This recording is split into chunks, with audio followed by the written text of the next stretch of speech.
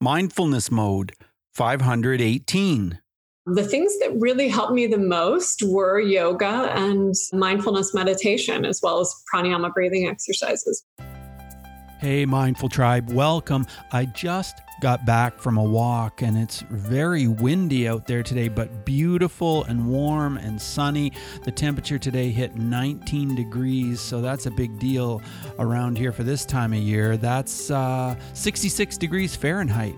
And man, it was so beautiful walking out there. And I'm so grateful that we live out in the country. I can walk along the country road and see the clouds and the trees and practically no vehicles or people. It's very peaceful. I can just do a walking meditation as I get exercise. It's beautiful. I hope you are finding some peacefulness during this pandemic. I took my Power of Now book by Eckhart Tolle off the shelf, and I just love to be reminded of so many of his thoughts and ideas that he shared in that incredible book.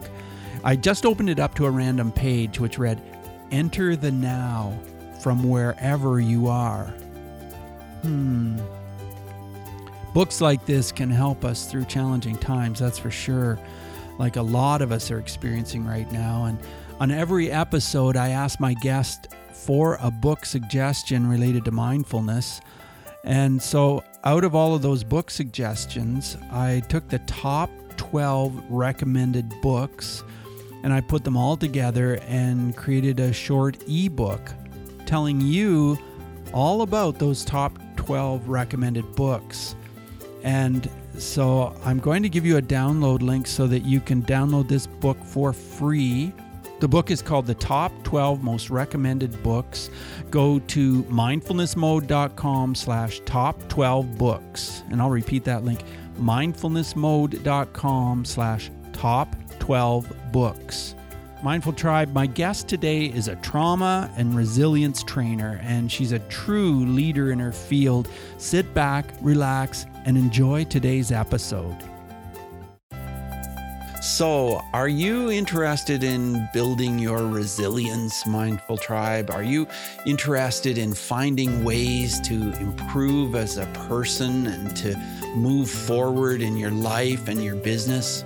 Well, I have Molly Burkholm with me today, and Molly is a speaker, she's a consultant, she's a yoga and iRest yoga nidra teacher, trainer. She's done so many things. Molly, it's so great to have you with us today. So are you in mindfulness mode today, Molly? I'm always in mindfulness mode, but especially today, Bruce. Thank you so much for having me on. Oh, it's my total pleasure. I know that you've done so much training and helped people with stress management programs and trauma treatment programs and helped leaders and top organizations. I mean, you've worked with the U.S. Department of Defense and J.P. Chase and the Young Presidents Organization. Wow. It's just incredible where you've gone with your skills and your expertise. But let's start here. What does mindfulness mean to you, Molly? For me, mindfulness is really a means of being present and aware in each moment to both the physical experience, the connection present, what's happening in the mind, what's happening in the breath, and most of all, staying connected to awareness, to presence, to consciousness, whatever word you want to call it, but a means of making that communion with our highest self the constant experience so that whatever we're doing, we're feeling our way through the whole symphony of human experience from moment to moment. So it's really a means of being fully awake, aware, and present, no matter what we're doing or participating in life. And yoga helps you feel fully awake and aware and present. When did you discover yoga and discover it was perfect for you? Well, that was back in 2000. I was an investment banker, actually, and I was in New York City. I was in a life-threatening taxi accident, and I was trapped in the taxi with my cab driver who was crushed. Oh, wow. By the taxi. And I was trapped in the car with him for an hour, and I had fractured my skull, my spine, and my sternum. And after that, I couldn't go back to my life as I knew it. Everything had to change. And while I went through all sorts of conventional therapies and of course, physio rehab, the things that really helped me the most were yoga and mindfulness meditation, as well as pranayama breathing exercises. But that was really what helped me learn to live in my body and in my mind after experiencing such severe trauma.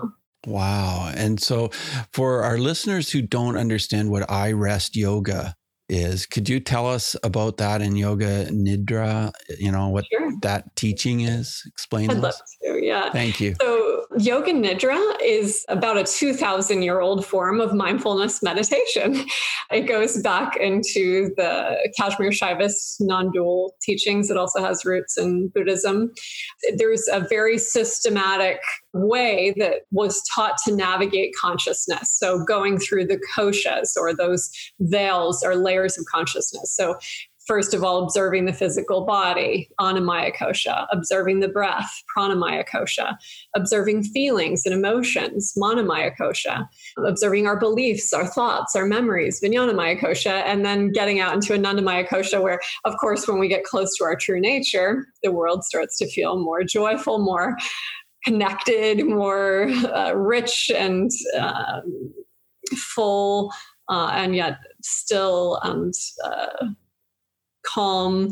And so when we start to do that, we hit that layer, we call it, Ananda means bliss. So the bliss sheath of consciousness. And again, these are coming from the ancient texts.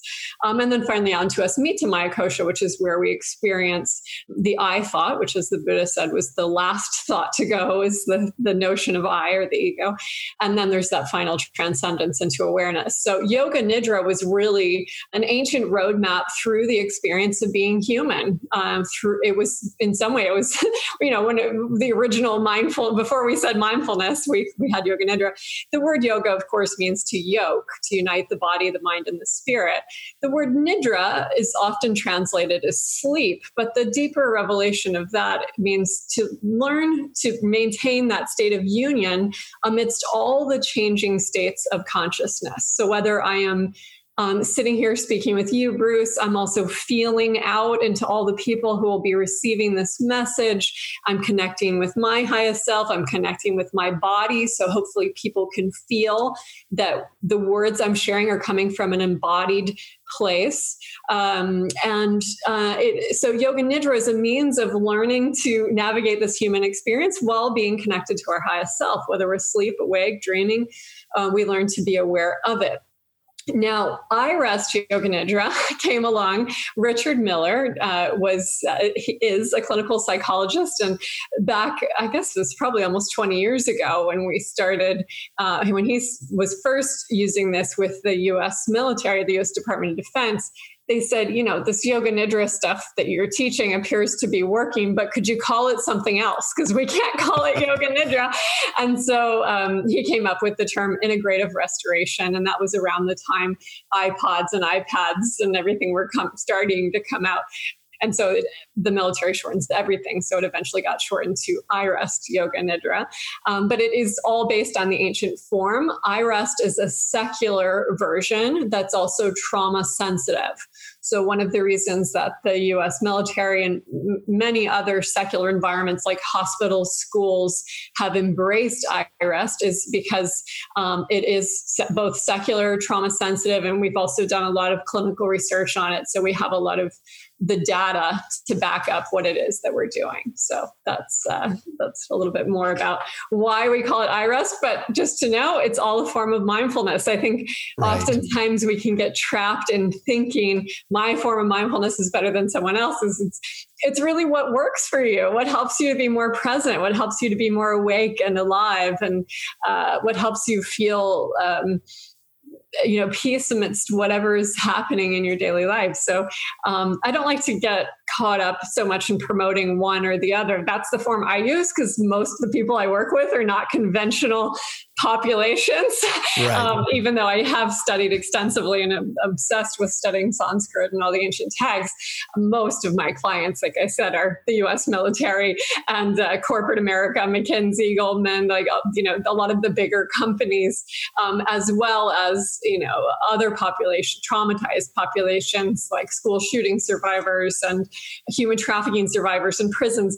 You can't go in there teaching religion because they will boot you. That's not appropriate. So, a secular form has been very effective in meeting what something that everyone can find. And oftentimes people will say, it made me a better Christian. It made me a better Jew. And I love that. It's like, it doesn't have to be about one thing. Hopefully mindfulness should take whatever it is we believe and enhance it. And if I'm really able to translate what I'm doing in a universal sense, it should be able to meet anyone safely within their belief system. Yeah. Well, I'm just wondering, how long did it take you to transition after the trauma of that accident into the place where you could actually make this a business and teach it and help other people? Yeah. So after the accident, as often happens, there's the moment of falling apart where, if we study the hero's journey, there's the moment where the old world doesn't work anymore. And you really have to shatter your paradigm and break that open. And so my old world, there was no way I could be in it in the same way. I mean, I stayed in banking for 4.5 more years, but, I couldn't live in the same way or in the same body, doing the same things. So my mom actually suggested, why don't you try yoga? I hear it's really good for things like this. And the first yoga class I walked out of, I told her, I said, I don't know that I've ever felt better. And it's not that I don't have pain, because I still do. Just something feels better. And right away the switch flipped and I really dove headfirst into it. It was my handhold out of the darkness. And so as one tends to do when you're in those moments of desperation, I poured my whole body, mind, and spirit into, even though I was still in banking and moved to London and then Chicago, and yoga and meditation became the constant. Eventually I had a lawsuit settlement that was about 4.5 years after that, that settled, and I left everything and I booked a one-way ticket to India, and ended up living in ashrams and monasteries and really diving headfirst into a full immersion. For me, I don't think it was ever religious per se, but I wanted to study with the ancient texts. Like I wanted to know where it was coming from. I wanted to understand why and how we were doing things the way we were, so then we could bring that into a modern sense. But I wanted to know the roots.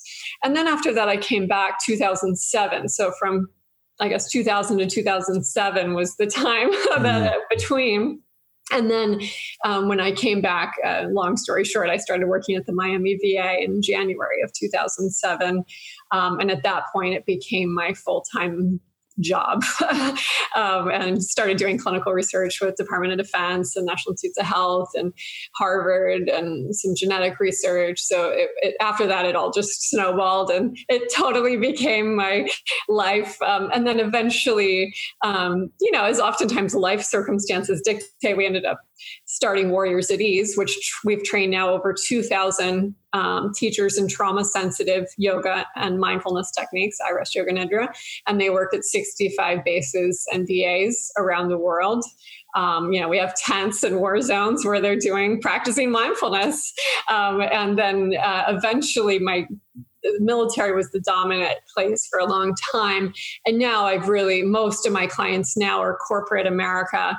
I also work a lot with people in the film industry. So I work a lot with actors and actresses, directors, creatives of all types, writers and visual artists, helping them unlock their creativity using mindfulness. So, just a huge swath. And I love it like that. I love seeing all the ways that we can use mindfulness in ways that nobody ever expects. I mean, and really, if the tool is universal, I'll walk into a psych ward and teach it. And then I'll walk into a Hollywood gathering and teach it. And I'll walk into a boardroom of CEOs. I was just in Sedona last week with it was an annual retreat for Young Presidents Organization. And, I I might use different language, but what I teach is mindfulness, we've devoted our lives to. So it's beautiful to see how it has that universality. Yeah, that's wonderful. I know you did a year-long course called Women's Empowerment Initiative. Mm-hmm. Can you tell us a story about someone whose life was transformed because of that?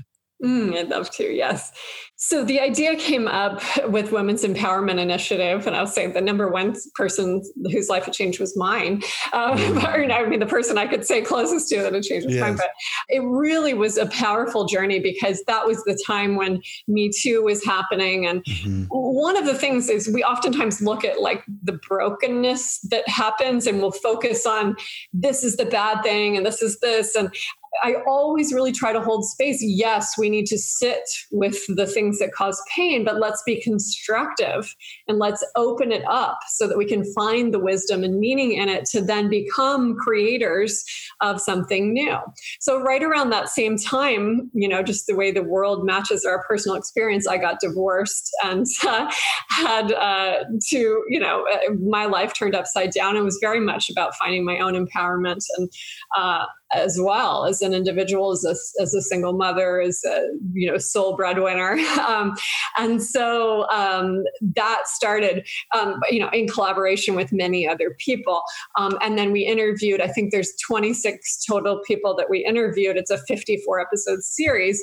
What ended up happening was we've had this huge international collection of women come together to support each other in a very positive, collaborative space. So no one can deny there's a huge wage gap. That just is real. Mm-hmm. So how can we work together collaboratively to tackle that? How can we work together collaboratively to not have to live in a silo of just being a mom or just being a career person or just being a spouse, but how can we live as spherically, as fully integrated human beings? And so the idea behind Women's Empowerment Initiative was that all of us have certain things we're good at.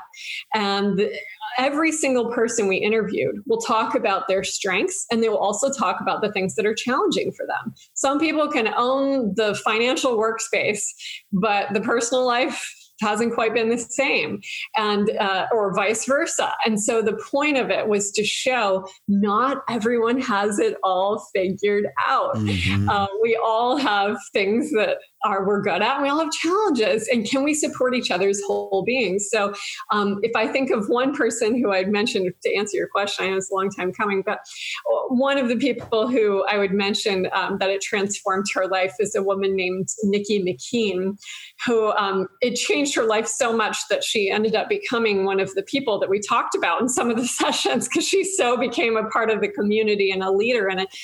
She came to the practice. She lives in Toronto. She and her husband have two amazing restaurants there, Piano Piano and Cafe Can Can. And she had two little babies and found out she had cancer. Oh. And so she really came into Women's Empowerment Initiative needing to find what would give her life, and she started really looking at where did she source life in herself. And I think right now, we're facing coronavirus and all these things. It's a really important question for us all to look at. What are we doing that gives us life? Like we can say it's good to practice mindfulness, but hopefully it's bringing us more alive. And with Nikki, she found we always start Yoga Nidra with a sankalpa or an intention. And hers was, I am healthy, whole, and complete, just as I am. That was her very clear sankalpa. What ended up happening was, that really became true. She had to go through chemo and radiation and, all the while these two little babies and her marriage and her career. And she said, you know what? I am healthy, whole, and complete because I'm connected to my true nature. It's not about, if she said my body might die of cancer, that might happen. Then she got cancer. She got better and then she got cancer again. Knock on wood, right now she's cancer free. Wow. However, she also knows that shadow is looming right there. And she said she's never been brought more fully alive. And with Women's Empowerment Initiative, we look at each silo of life, whether it's finances, career, romance, family relationships, creativity. Each month is devoted to a different topic. So when people, and now we have many men who are taking it too, actually. But they're looking at all that whole wheelhouse of life. Can I really find ways to thrive in all of the chapters of my life where I'm not depleting in one category to serve another, and then I end up lopsided, not a balance, and conflicted? So it's really about staying connected to the deeper peace, honoring peace and health and wellness above all else, growing from a foundation of letting our thoughts and words and deeds arise as a reflection of our true self, so that the doing ends and the being begins. We can actually start to live as the fullest reflection of who we are. I know that you've worked a lot in trauma. You mentioned that already. How do you prevent some of those situations and the closeness to the situations from pulling you down and drawing energy away from you? It's a beautiful question. And I think it's a really important question, Bruce, because I think a lot of people are really afraid of working with trauma, both their own and getting close to other people's trauma. It's as if it's contagious. Like if I get close to you feeling your pain, you might make me feel my pain too. Yes. And I would say I go straight into it. And it was learned in I worked in the psychiatric unit at Miami VA for 4.5 years. And every single day, 5 days a week, I was going in, 8 hours a day, face to face with the worst traumas that one could even imagine. And it wasn't just war trauma. It was childhood trauma, sexual trauma, substance abuse. I mean, you name it, we saw it there. At first I was real averse, and I would come home and I would wash all my clothes and, rub myself with salt and like sage and all these things. And then the day started hitting. I'm like, what am I cleansing? Like, as if like I myself don't have these emotions, as if I myself am not human too, as if I myself haven't been traumatized. And, it's like anything to think that I'm going to catch, to be afraid or get drained with someone's trauma implies that they are separate from me. I don't think anyone's separate from me. I think I'm connected to everyone and everyone's connected to me. So if trauma's happening over there, trauma's happening inside of me too. And if trauma's happening under my roof or in my community, that's my trauma too. If I walk past someone who's starving going into my house with 2 Whole Foods bags that I just spent $100 on, is that nourishment? Am I really healthy if the person outside my door is starving? And likewise, emotionally. So the day that I stopped, and I really can almost find the day that I came home and I realized, and it was a yoga, we could call it a yoking, a union moment where I realized none of it was outside of me. So I can't wash it off. I can't salt cleanse it. I can't sage it. If I'm meeting it in the world, it's happening in me. The suffering does not exist in the suffering itself. We can feel pain, but the actual suffering exists in the resistance to it. So and this is all over the yogic teachings where, raga, dvesha, we look at our likes and our dislikes. I like to feel good and pleasure. I don't like to feel pain. The suffering exists in our attachment to wanting reality to be different than what it is. Suffering exists in wanting to fix or change people. I don't want to fix or change anybody.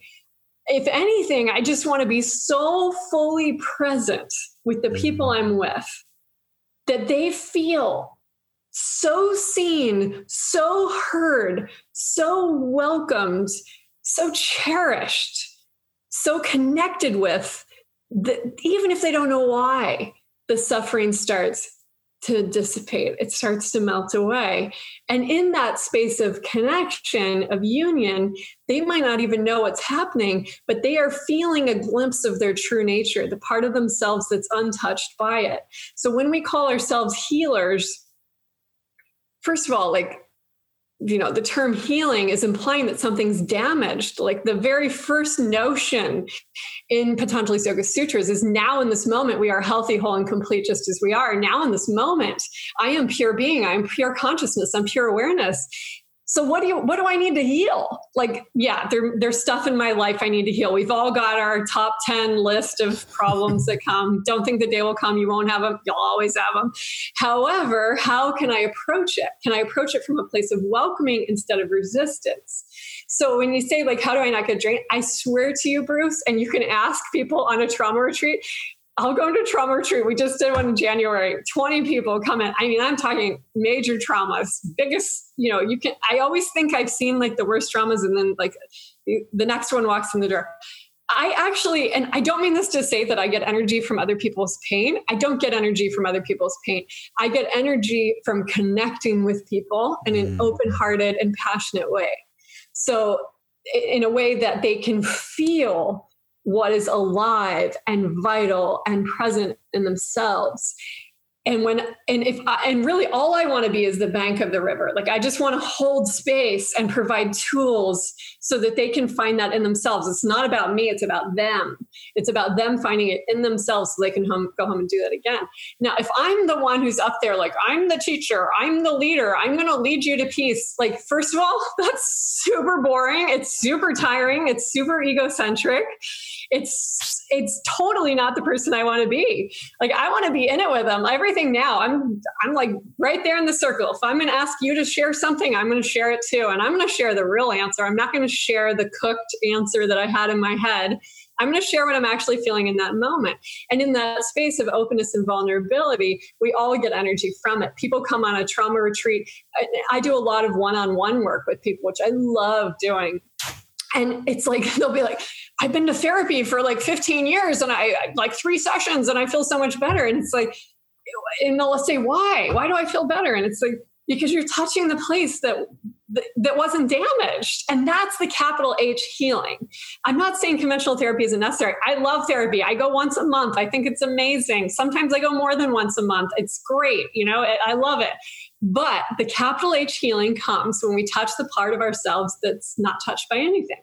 And if I'm teaching from that place, I don't even really like that term. I like sharing, holding space with other people. If I can hold space, fully embodying consciousness, the place that connects all of us, what is there to be drained? I'm just doing what I do every day anyway. I'm just doing it with other people. So in that sense, I really want to take the stigma out of trauma. There's no stigma. Like, ask yourself the question, who are the people you think are the most amazing humans? 100% I would put that they've had trauma. Right. The people who become great don't become great in spite of their trauma. They become great because of it. That's what teaches you your wisdom, your strength. That's what gives you your juice. Like, that's what makes you learn to connect. I think that we almost can become kamikazes. Like, I love going to work in challenging situations. Like, people will avoid the one crying. I'll go straight up to them because that's like, they're ready. They're ready. If they're crying, they're connected. That's actually a connected state. The people I worry about are the ones who numb out. And that to me is more fearful. If someone's crying, like, that's life happening through them. All right, we're feeling now. Now we can move things. Now we can find things.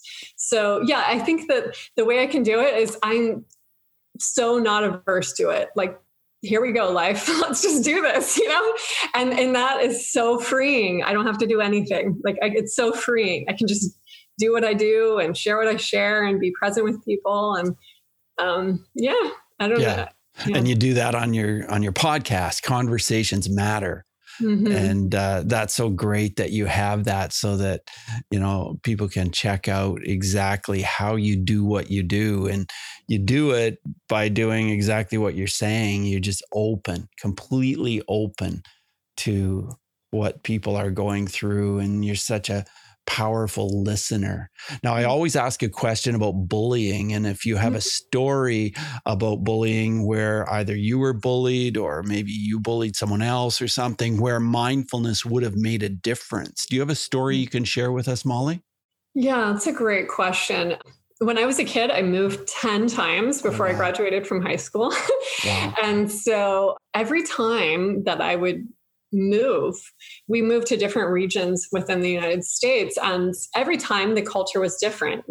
Kids dress differently, they have different accents, different things are cool. And so I would come in doing what was cool in the previous place where I lived, and it was 100% of the time not cool in the place where I had moved. Yeah. And so I think every single time I got bullied, and I got, And what ended up happening was I kept putting on new skins. Like I kept changing to fit in, like to make myself not stick out and to be part of what they were doing. I think bullying happens when we derive our power from putting someone else down. It's a very hierarchical system of I'll get power if you're farther down. So if you're in any way different, that becomes the place of bullying. That becomes like the easy target. I'm going to go. The bully can look out and see right away who to go after. The thing that, I became a people pleaser. I wanted to make everybody happy. Like I wanted everyone to be happy. I didn't want to have conflict. I just, everybody, let's just like find a way we can all just get along and not upset each other. I'm not going to say anything that's vulnerable. I'm not going to act different. I'm not going to dress different. And that becomes a total prison. And I'm still going through it. I think it becomes something that is a very difficult experience, especially in our modern age of social media. I thank God that I didn't have social media. I'm 42 now. When I was a kid, I can't even imagine what I would have felt like. And I can get why people, take their own lives because they feel so vulnerable and open and wounded. And, there's been a lot of times that people have attacked me on social media lately that it was interesting. I remember the old me, the young me would have just trying to find a way to have a common voice and unite everyone. And with I'm highly criticized in the yoga community for bringing yoga and meditation to the military. Like that is a frequent thing. And I am very vocal about the fact that I think that is spiritual elitism at its absolute worst. Mm-hmm. There is no one more or less entitled to the teachings of yoga or mindfulness than anyone else. To think that defies the entire premise upon which yoga is founded upon. And really, I pose to the people often, like, who do you want practicing mindfulness more than the people who are going to war? Like, is there somebody else out there? Like, I want them practicing mindfulness. And I have stacks of letters from people who say, like, I thought twice before I shoot. I wasn't living from adrenaline. I wasn't, from spouses who say, my spouse has connected with us again. They finally came home, even though they've been home for 5 years. Like I got my spouse back and they're better than ever. Or they don't abuse me anymore, or mindfulness stopped them from wanting to kill themselves, or the whole family practices together. Like we're changing the military from the inside out. Like, if you want to stop war in the world, first you have to stop warring yourself. And all the people out there attacking me because I'm teaching yoga in the military, like, go look inside at the wars you're fighting in your own mind and quit fighting me on social media. I'm not fighting you. I don't care whether you like that I teach yoga in the military or not. Now, the old me, I could have never done that. Like, I'm not even saying that and telling you, like I say, like, I don't care if people do or not. It's not even true. I do care. Like there's a part of me inside that's like, but if only you saw, if only you knew, if only, and like I want to pull these out. And then there's a part that's like, okay, just let everybody be in their journey, everybody be in their journey. And I'll keep doing what I'm doing, which is bringing yoga and meditation and mindfulness to places where people need it. We're all suffering. Nobody's suffering is more or less. We're all suffering. These tools are our sanctuary.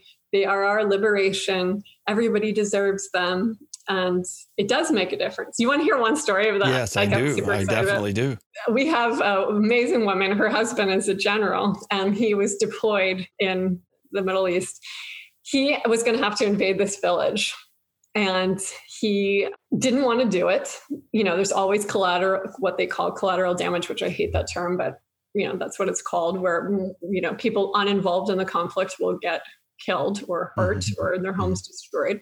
So he didn't want to do it. And so he meditated. His wife's amazing. And she's taught him this, and now he's really bringing it in. But he meditated before he went out into, he was going to go talk to the tribal leader one more time before he had to invade. And he said during the meditation, what came to him was just listen. Just go and just listen to the leader. Don't say anything. Don't try to negotiate. Just listen. And so he did that. And at the end of the conversation, the tribal leader said to him, I feel like you really listened to me, and I feel like I can work with you. And as a result, he didn't have to invade the village. Wow. What a great story. Yeah. Wow. That's incredible. Wow. Molly, where would you like our listeners to go to find more about what you do? Thanks for asking. My website's mollybarhome.com, and you can find everything I'm doing on there, from the private sessions to I have a new program coming out to support people now that Corona is happening. Everyone's going to be trapped at home. We're going to try to make a virtual community to really support each other in ways that we can be productive during this time. Also through the great courses, I have 2 24-class series on there, one on I Rest Yoga Nidra, the type of meditation that I teach, and also on building resilience, transforming adversity into strength. You can find our nonprofit organization, Warrior Cities, warriorcities.org. I'm doing more and more, like I said, like corporate work, but I still love the one-on-one work. So if any of this sounds resonant, it's like the thing that I do the least now, but I want to do it. I realize I need that one-to-one connection, and I love it. So between doing corporate things, or I just finished an Air Force Special Ops contract, I really was feeling the need to come back to one-on-one with people, because it's just so rich, as you know, when we can sit together and I can feel you and I can feel your amazing community. It's so rich when we can have that one-on-one interaction. So yeah, it definitely is. Yeah. As we move forward in the interview, Molly, I want to ask you 5 quick answer questions. So just 30-second answers are perfect. The first one is this: who is one person who's influenced your mindfulness practice? Richard Miller. Okay. How has mindfulness affected your emotions? It made me learn to feel them with openness and curiosity. Tell us how breathing is part of your mindfulness practice. Breathing is everything. Breathing consciously has taught me how to really be alive and connect to the life force of the universe, and how to embody that, how to share that with other people, how to tap into our own creative source energy, and to realize we have boundless energy and potential. We only have this limiting belief that we're small, but really we are so endless. You can't ask me a short question about the breath. It'll be an hour, Bruce. If you could recommend a book related to this topic of mindfulness, what would that be? Oh, I just wrote a review for a book another woman who introduced me, who really influenced mindfulness for me, is Joan Rubinski. She wrote a book called The Recognition of Your Own Heart. Isn't that an amazing title? Yes, it is. If you go to pathlessyoga.com or .org, you can find it there. It's on Amazon too. And it's JOANRUVINSKY. Joan was, she was a fully realized being. She was the real deal. And she spent her whole life devoted to her practice and meditation. And, a lot of us, I'm super external. I like to be out in the world. Joan wasn't. She lived in Montreal in a beautiful row house next to the park in the French district. And she just liked to, there'd be 8 of us who'd come to her house, and we would, ask her to do a retreat. And sometimes she wouldn't even speak, but she would take you energetically on this journey into the depths of your meditative experience. She taught me how to access universal consciousness and how to feel the different consciousness in different people.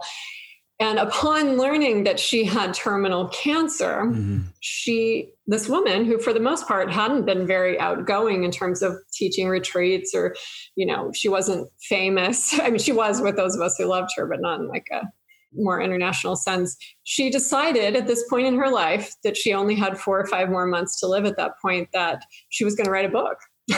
Wow. And she translated a tantric text. And it's my belief that she wrote that text out of her body, like she transcended her physical form. If you YouTube Joan Rowinski, you'll find an interview that was done with her as she was dying, and it will transform the way you see death. Like it's that potent. And she wrote in this book, you can open it at any page. Any page contains the whole thing. I mean, it's just so potent. And some may think it sounds esoteric, which I think it can seem that way, but it is also deeply practical. She also has practices in there. I think if you keep approaching it with like a real, like, what does this mean now? You'll find it is very real and applicable. And that phrase, to recognize our own heart. Like, when was the last time you listened to your heart? When was the last time you really felt the depths of your heart, or somebody you love, or someone you don't even know who's sitting next to you on an airplane or the subway, or someone you read about in the news? It's really like the golden rule, love thy neighbor as thyself, the recognition of our own heart in our own self first, because we can only do in the world what we've done in ourselves. But then also to feel the heart that we're not separate. It's all connected. And so that evolution into the dissolution of separation is the final teaching. And after that, it's just, everything else is freedom and exploration and adventure and curiosity and yeah. Wow. Mindful Tribe, you need to get that book, Recognition of Your Own Heart. And I do too, by Joan Rowinski. This sounds incredible. And one last quick question. Can you share an app of any kind that can help with getting grounded or being more focused or more centered with mindfulness? Sure. Yeah. I think the Great Courses app is amazing. They have so many different teachings on there. And I love that there's both lectures and practices. So that's what I've been using a lot lately. I mean, I think also I love that Insight Timer has so many different things. I think there's a risk of doing so many different things that you don't go deep on one thing. But I think for people who are starting out, it's great to be able to sample lots of different guided meditations. And I do think guided meditations are more generous for a beginner because especially people with trauma, if you ask people with trauma to close their eyes and do a silent meditation, it can actually be traumatizing because their mind just will go right back to the thing they're so guided yoga nidras or mindfulness or MBSR, all of these tools, especially if you pick a trauma sensitive teacher who knows how to really hold space. You don't want to pick a guided meditation that's going to go, none of mine do. My mindfulness is like, I never want to tell people what to feel.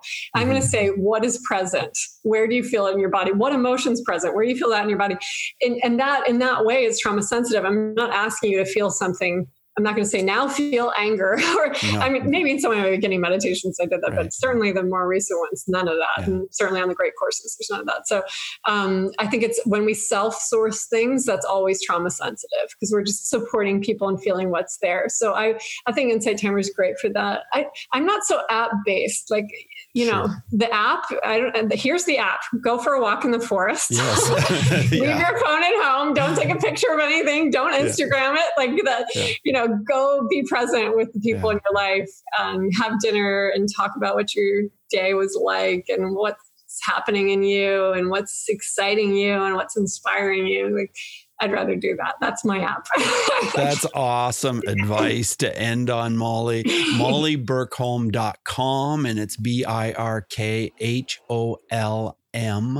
MollyBurkholm.com. And of course, go to warriorcities.org Oh, it's a Warriors at Ease, like, Warriors at Ease. I'm sorry. No, it's okay. Don't worry.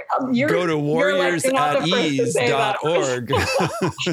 All good. And I just want to take a moment to thank you on behalf of your listeners who may never have the chance to say thank you for the generosity of presence that you bring and the chance for people to access the teachings of so many people who are living and embodying these truths. So thank you, Bruce, for sharing so generously. I appreciate that so much. And thank you, Molly, for all your work and for coming on the show. All the best to you, Molly. Thank you, Bruce. You too. Bye now.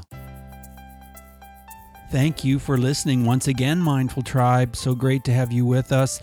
And I'm thinking about you. I really am, as we go through all of this together here as a people. And don't forget about that book I mentioned at the top of the show. You can download it for free. It's my gift to you. 12 must-read mindfulness books based on all of the books that are recommended on my show. And it features some really great books. So go to mindfulnessmode.com/top 12 books. See you next time, Mindful Tribe.